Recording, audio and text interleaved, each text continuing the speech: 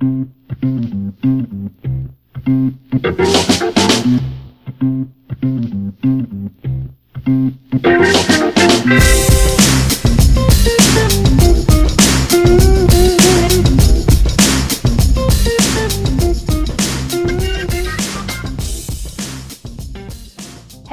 hummingbirds, as I call all of you caring for animals and making a difference every day. Welcome to the Animal Care and Welfare podcast, iBuzz, where we combine the science and practice of animal welfare in a fun and engaging way, where we answer questions, find solutions, discuss tools, and achieve results, all for happy animals and people. I'm your host, Sabrina Brando, and this podcast is brought to you by Animal Concepts and the Practical Animal Welfare Science membership experience. Let's buzz! Welcome to iBuzz, the first ever podcast by Animal Concepts about animals and, of course, about the people who care for animals and care about animals. And today I am joined by Karen Fifield, the Chief Executive of Wellington Zoo Trust. Hello, Karen. How are you? Hello, Sabrina. I'm very well. Excellent. Thank you so much for being on the podcast with us today. Perhaps you can start with a little introduction, who you are and what you're doing at the zoo and all the work that you're doing. I am the Chief Executive of Wellington Zoo Trust in New Zealand, and animal welfare has always been something very close to my heart, particularly for animals in human care, as they are in zoos and aquariums. So I was also the president of the Zoo and Aquarium Association Australasia, and I am currently the chair of the World Association of Zoos and Aquariums Ethics and Animal Welfare Committee.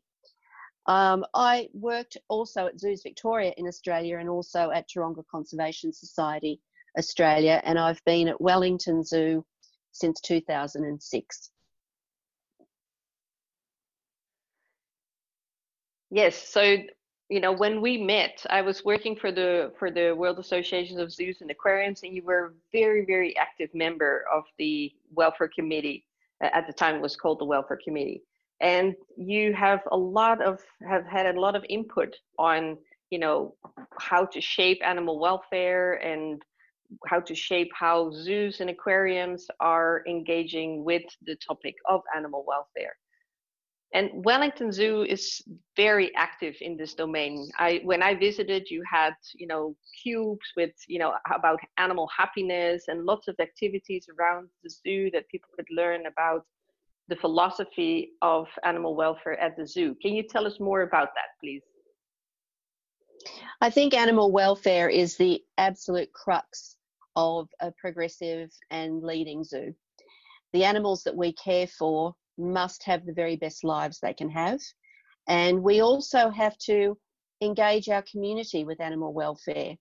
I think that people visit our zoos and visit good zoos and expect the animals to have good lives. But how do they know that? How do we actually help them to understand some of the work that we do to ensure our animals have good lives?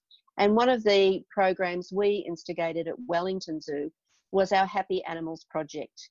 And that was where we talked to our visitors about what we do with the animals so that they can have wonderful and good lives.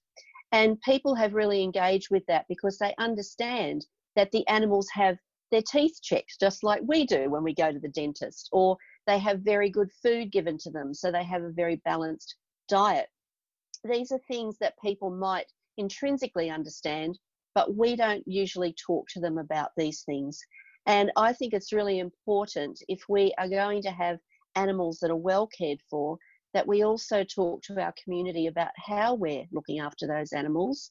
And so they can be sure that the zoos that they're visiting are looking after the animals very well.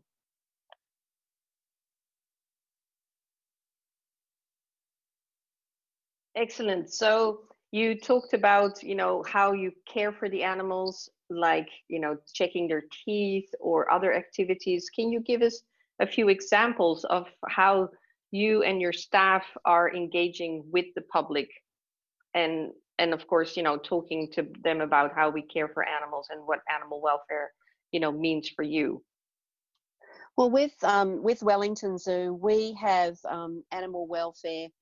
Our animal welfare committee is actually chaired by me, so it's a very clear message that it's a very important thing to the chief executive that animal welfare is paramount. And so what we do is we engage with our visitors. So the keepers will actually talk about how they're looking after the animals, the sorts of food that they get, some of the enrichment that we would provide them. So our keepers and our visitor rangers also talk about these things with our visitors, but they also obviously do these things with the animals. So there's enrichment programs, there's training programs, veterinary procedure training programs. There's a whole lot of work that goes into creating rapport with the animals that we care for so that they can have their best lives. And our keepers do a marvellous job with this. And some of the training they've been doing has been amazing. And it's been really interesting since we've been in COVID-19 alert level 4 in New Zealand, which is lockdown. Some of the keepers have been actually filming some of the training that they've been doing for our social media. And it's been amazing how our community has responded to these videos of work that they would not see normally. So it's been a real opportunity for us in a dire situation to really engage with our community to say, this is what our keepers are doing. This is how they think about the daily lives of the animals. And this is some of the work that we do every day, but now we're able to share it with you on our social media. It's been quite interesting to me that people have really responded to it. I'm not surprised, but it's been quite incredible. The peak in our social media has really gone up because they're seeing things they wouldn't normally see at the zoo. So I think if we could take the opportunity to bring people with us in our community, I think they would really understand some of the work we're doing. Like in our veterinary hospital, well, all of the things that our vets do are always on visitor view anyway. And our vets talk to people, they're mic'd up, they talk to them about how they're looking after the animals, what sort of procedures they're doing on them and why. And so we've been doing that for over 10 years. And that's one of the most popular things at our zoo for our visitors to be able to see the very good care that our veterinarians give to our animals. So bringing all these things together, the brilliant work that our animal care and science teams are doing, plus the whole visitor experience side of being able to talk to people about this and really, really get them to understand and help them to understand that the animals are well cared for.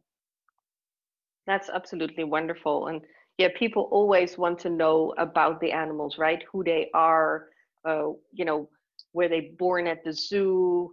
How old are they? What are their personalities and what type of stories? Because actually at your zoo, you talk about the animals, of course, in he's and she's, but you also, talk about them with their names and their personalities. And that is something that I think is absolutely wonderful, that is not necessarily, common in all zoos and aquariums, or for that matter, any other places where animals are under human care. So it makes it such a direct, I know this individual. And do you have some nice stories or personalities of the animals that you could share with us that are perhaps fun for our listeners to hear about?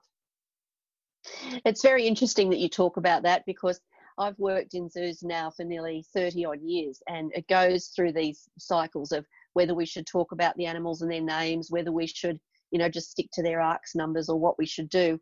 I'm a firm believer in engaging with people and getting them to understand the animals. You have to start from the basis of love.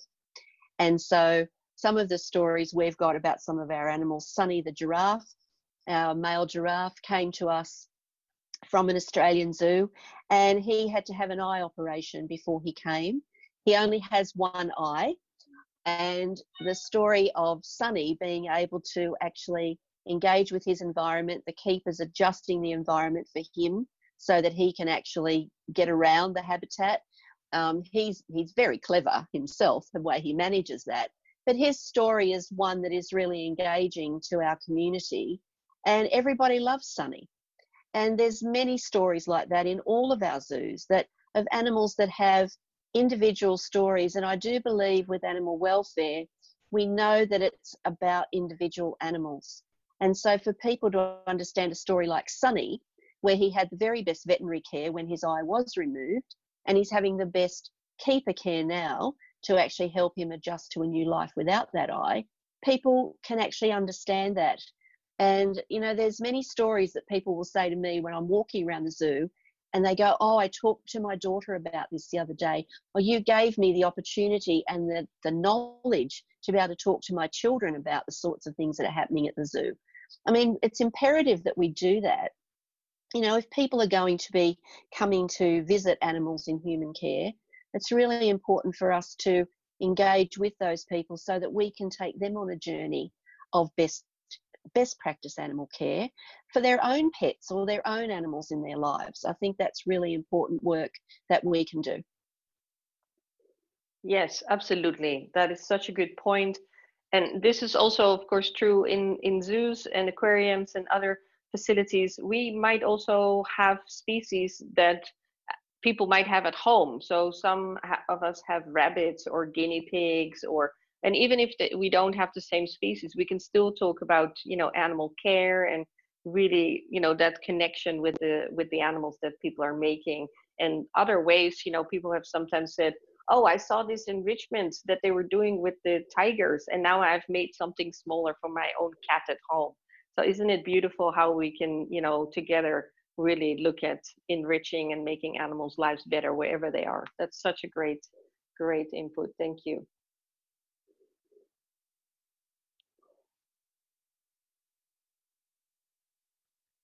So another really important point, because of course, you know, animal welfare, as you said, is paramount. It's the crux of all the other, you know, programs. And zoos and aquariums are committed to conservation, to education, to research, to recreation and activities with the visiting public. How do you, as a chief executive, think about animal welfare in relation to all these other goals that you have at the zoo? I do agree with you. I think animal welfare is the absolute basis of everything that we do, because if we want to get our messages across, if we have stories that we want to be told, if we want a community that is engaged and supporting us, then we must be able to show that our animals are well cared for. You know, in this region, in the Australasian region, we have an accreditation framework for our members that is purely animal welfare based.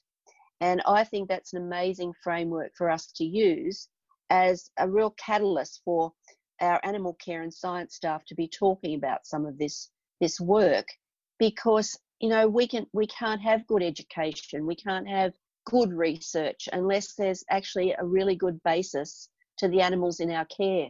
And we can go beyond the zoo boundaries and do research in conservation areas, and we can be working with conservation partners in the field. Very important work. But at the very nub of what we're doing, we have, you know, I have hundreds of animals at Wellington Zoo. Actually, we are responsible for their daily lives.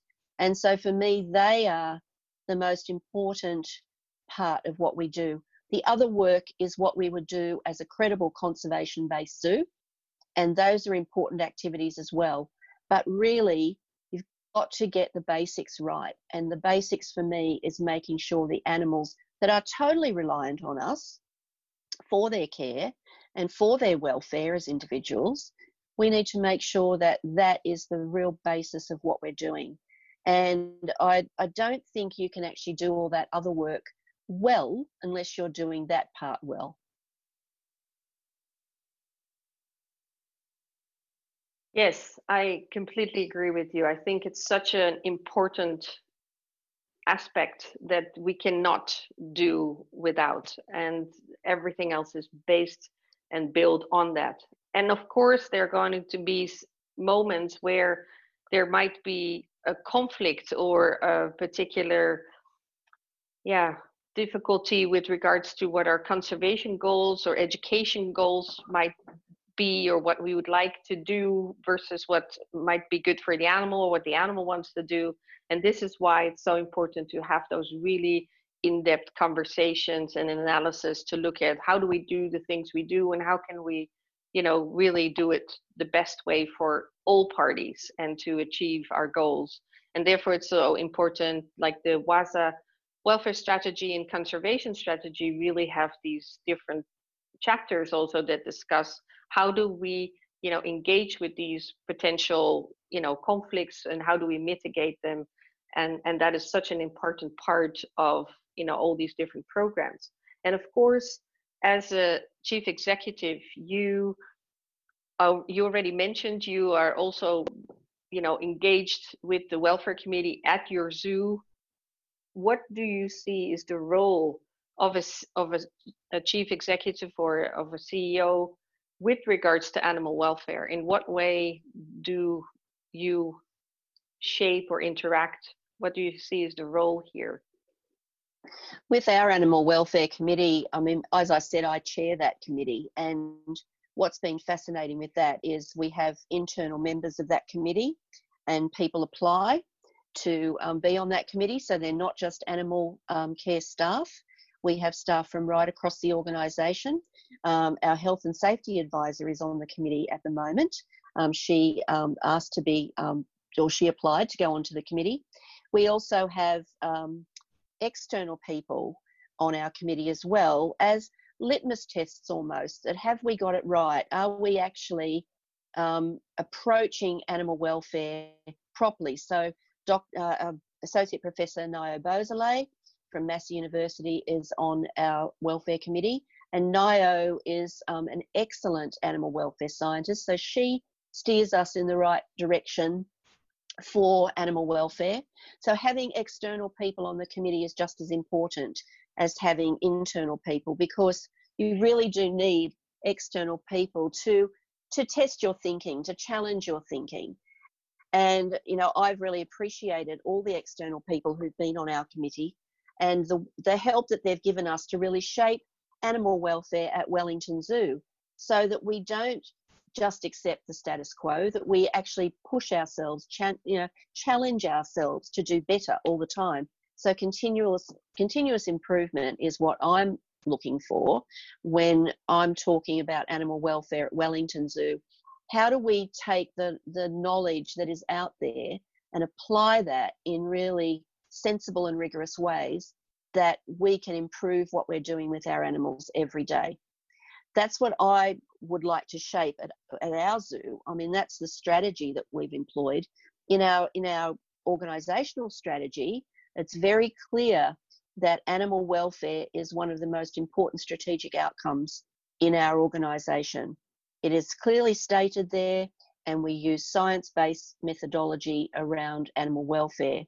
Those things are actually articulated in our organisational strategy. It has to be at that level.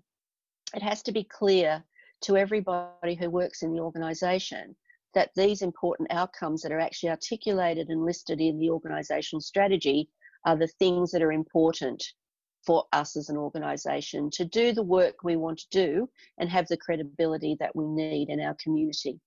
So for me, animal welfare it's linked to things like knowledge and science. It's also linked to things like species planning. So when we're deciding on which species we will house at Wellington Zoo, we think about what are our keeping skills? What sort of knowledge do we have? What's our site like? Can we actually look after these animals well? Would there be animals we couldn't have at Wellington Zoo? And we think about all these things when we're going through our species planning. And all of those things are about welfare. And so it's about all of these things to do with animal care all coming together. And then the people who are responsible for the storytelling have got really good stories to tell. For example, Wellington Zoo has not had elephants since 1983. I love elephants, but we can't do elephants well. We are a small urban zoo, and medium-sized urban zoo, I suppose. But we do not have the space for elephants. We're quite a hilly site, so we don't have a lot of flat space. So for us to even think about having elephants would be just wrong. It would not be the right thing to do in terms of species planning. So we would never think about going back into elephants and housing elephants at Wellington Zoo. That's just the example of an animal that we would say we can't do well enough, so we wouldn't have that in our species plan.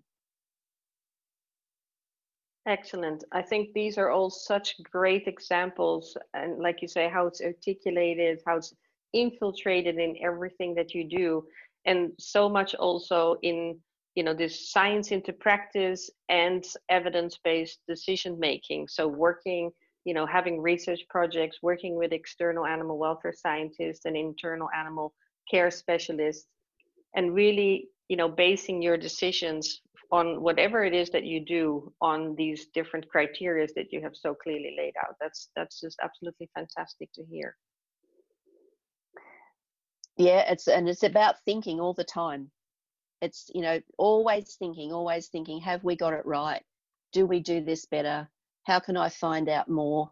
Never being satisfied, I think, is absolutely important if we're going to be able to deliver for the animals. Yes, absolutely. And like you say, all the time thinking, and have we got it right, and how do we know, right? So making your collaborations with scientists to really make sure that you're basing your decisions on evidence, and how do we know that we've got it right? Yeah, absolutely. You're so right in that. Yeah. So can you say something about someone that you were really inspired by, like that you maybe drove you into this job or into this field? Is there someone that you were really inspired by or are still inspired by? Oh, there's many people, Sabrina, who have, I've always loved animals and I've always loved people. So it's the perfect environment for me. But there's been people in my career who have inspired me, and I can talk about people that we all know, like, Dr. Jane Goodall, who I, sort of followed as a child, and, her work was always so amazing to me. But then I think about some of the zoo directors I've worked for who were exceptional people and ahead of their time. Dr. John Kelly at Taronga Zoo when I first went to work there. And then more recently, I would say Professor David Mellor. He has been an inspiration to me when it comes to animal welfare.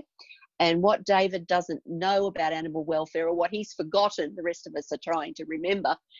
He was always such an inspiration to me when I came to Wellington and started to get to know David and thinking about animal welfare science, which is a growing field. It's a growing field. More and more people are going into it. But David was doing this work for many, many years before, anyone probably within the zoo world thought about it to the level he has. But he was a great inspiration to me. And I was so grateful when he agreed to help me to set up our animal welfare committee. And he was one of the original members of that committee. And so I really feel that we were given such an advantage by having David be on that committee. And of course, he passed the baton to Nio, which has also been amazing. But David was a huge inspiration to me about animal welfare, particularly.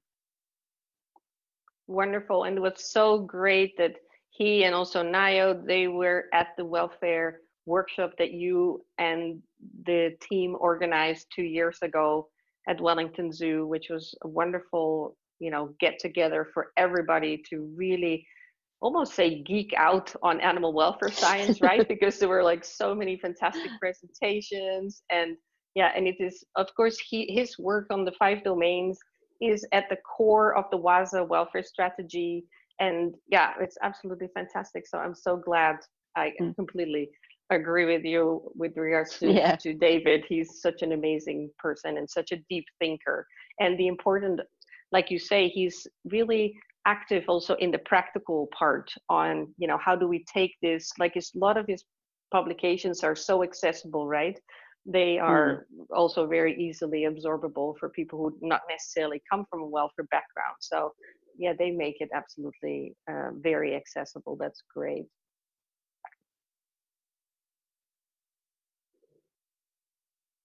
So what do you see as some next steps for animal welfare at the Wellington Zoo? what are some of the future directions within your zoo that you're seeing or working on? I think for us, the next steps would be obviously improving what we do, working with universities even more research, applying the science, as you were saying, and really making that applicable. I think, using the 5 domains model, which we do use at Wellington Zoo, using that model to really understand the effective state of animals a lot more. I think we can get some of the other 4 domains, we understand them a lot, but I do think we have more work to do to understand the effective state. So I think really looking at that and how do we actually do more research. We've done some research collaborations over the last few years, and they have just given such great insights to what we could be doing into the future. I think as this area grows as a scientific discipline, I think that, other sectors will be learning from each other. So, we have an animal welfare and behaviour consultative committee in New Zealand, and that is across all sectors, and it's an information sharing committee. And, there can be 30 people around the table, all from different sectors, all sharing what they do with animal welfare. And I think more and more of that, and I think, as you mentioned, having the welfare workshop was wonderful because everyone agreed to come. And again, it was cross-sector, and it was really about sharing knowledge across those sectors. And we have used people from universities to come and look at substrate with our giraffes, for example. And, so there's different things that we can take from other sectors that we can apply to zoos. So we can take from agriculture and they can take from us. So it's thinking about how do we do this more collaboratively? How do we make sure the knowledge, as you were saying with David's work, it's very accessible. So how do we make more and more of this information accessible to people so that it's not difficult for them to apply this information and that they can find ways of applying it to their particular context, but also having it accessible enough that they can go, oh, well, we can work towards that. We might not be there yet, but we can work towards it, and that they're aware of what they need to work on. So I think for us at Wellington, I would like to see us do a lot more of that collaboration, a lot more working with the universities, particularly with Massey, and also Victoria University in Wellington, doing a lot of behavioural studies and things like that, working with other consortiums. I mean, we've done some work with a PhD student from Melbourne University, for example, where Zoos Victoria, Taronga Zoo and us were part of that consortium. And that was looking at penguin habitats in the 3 zoos. And I thought, when Sam was doing this work, I thought, wow, wouldn't it be good if we had that research before any of us built a penguin habitat? It'd be so good to know this is what the penguins need. This is the research we've done. So don't do that when you build the habitat. So instead of having the research come after, have it done before. So be ahead of the game so that when we're investing a lot of money in zoo and aquarium habitats, we've actually got the animal welfare research to back up what we're doing. So this to me is like a whole new world that we could be ahead of the game and really start to think about how we collaborate more cross-sector with universities, even with other zoos, like understanding what we're all doing in the animal welfare space. I remember being at the Detroit Zoo conference a couple of years ago on animal welfare, and that was exciting as well because it was, we had people who were from NGOs, we had other universities. It was really quite exciting to be in a room with all those people thinking about how we could make a world better for animals. It's really exciting, and I think that's really the future. How do we, in our own ways, in our organisations, make the future better for animals? Absolutely. That is fantastic. Yeah, I think it's so important, like you highlight, this interdisciplinary approach, how we learn from each other, how we cross apply.